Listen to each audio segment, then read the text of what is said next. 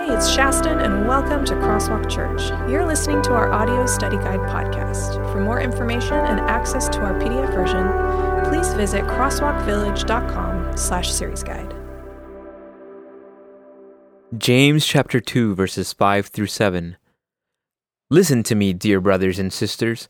Hasn't God chosen the poor in this world to be rich in faith? Aren't they the ones who will inherit the kingdom he promised to those who love him? But you dishonor the poor. Isn't it the rich who oppress you and drag you into court? Aren't they the ones who slander Jesus Christ, whose noble name you bear? Let's break this text down. It begins with an imperative or command. Listen. It is a pretty forceful declaration, but it is softened by the familiar brothers and sisters. It would have been understood as fellow believers, so we include both men and women. He then asks the question, hasn't God?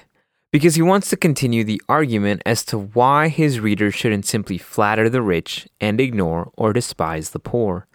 The author is really wanting to drive his point home. Have you ever been in a conversation where even though you agree, the other person seems to want to continue to try and convince you? It's as if you have said yes, but they want to make sure they drive their point home. This is what the author is doing. He has made his case, but he wants to reiterate the point to those reading. This could be because of what was happening in this church, or that he felt this so strongly he wanted to emphasize this teaching again. He then reminds them that it is the poor who will inherit the kingdom, as Jesus said in Matthew 25. As well, those who are poor in this world were chosen by God to be rich in faith. What does it mean to be rich in faith? A couple of things to think about here. First, to be rich in faith is to recognize that God has a very different view of what makes someone wealthy or poor. Is it possible to have nothing but own everything?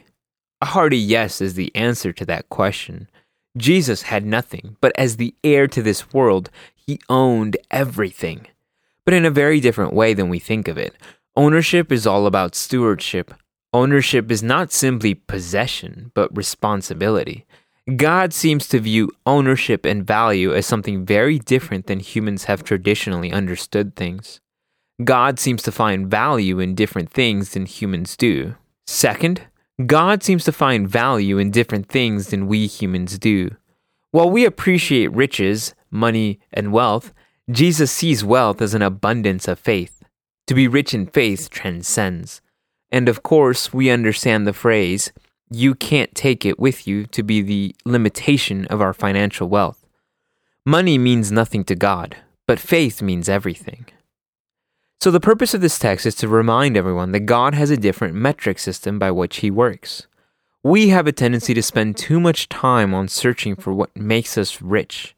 And Jesus has just shown us that wealth is not riches. Rather, faith makes one rich. How rich are you today? Do you find yourself chasing money too often? How can you change what you find valuable in your life?